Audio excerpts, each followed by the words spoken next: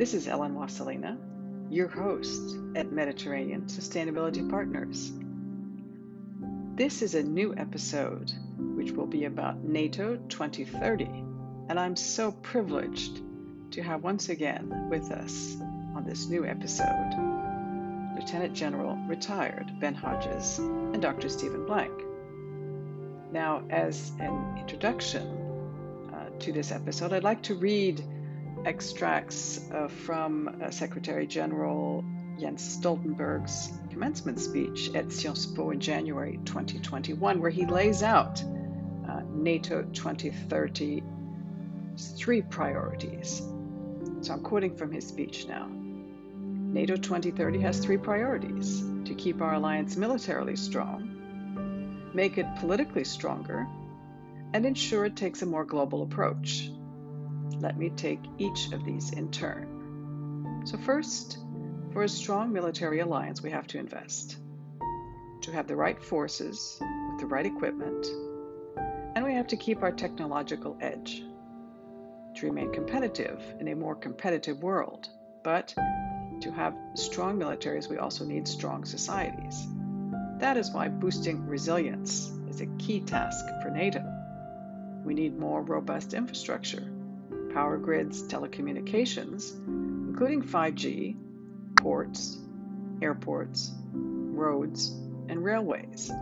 And we need safer and more diverse supply lines, for example, for fuel, food, and as we have seen recently, for medical equipment. Resilience is a collective effort, and it requires continued cooperation with partners like the European Union. Together, we must do more to identify and address gaps in our resilience. This means we need to take into account the risks related to foreign investments and foreign controls of our critical assets, infrastructure, and technologies. Decisions on investment and ownership are not just financial or economic. We should not let short-term economic gains undermine long-term security interests. The second priority of NATO 2030 is to strengthen NATO as a political alliance. NATO is the only place where Europe and North America come together every single day. It is a unique platform. We should use this more to discuss issues that affect our security, such as the consequences of climate change, and to coordinate the use of our military, economic, and political tools more effectively. This unique platform is also the best venue to address our differences, because 30 allies don't always agree on everything. But when we disagree, we discuss and look for ways to solve our differences together. This is what we have always done, and that is what we are doing today. For example, to deal with tensions in the Eastern Mediterranean, NATO provides the platform for Greece and Turkey to come together. We have developed a mechanism between the two allies to help prevent dangerous incidents and accidents, and to pave the way for diplomatic discussions to settle the underlying disputes. The third priority for NATO 2030 is to ensure our alliance takes a more global approach. NATO should remain a regional organization for Europe and North America. But the challenges we face are global, from terrorism to nuclear proliferation, pandemics to disinformation campaigns, and of course the return of great power competition with the rise of China. China is not an adversary, and its rise presents opportunities for our economies and our trade, but there are also serious challenges. China has the world's second largest defense budget.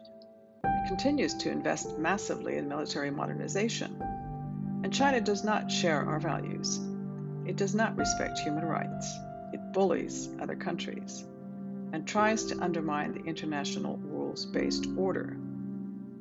Neither America nor Europe can deal with such challenges on their own.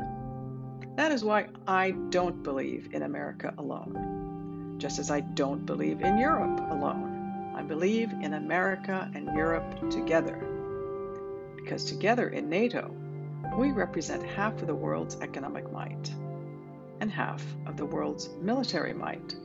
So we must adopt a more global approach, build a community of democracies, together with existing partners like Australia, Japan, New Zealand, and South Korea, and possibly new ones like Brazil and India. We must step up to defend our values and protect our way of life. I do hope you'll join us for this new episode.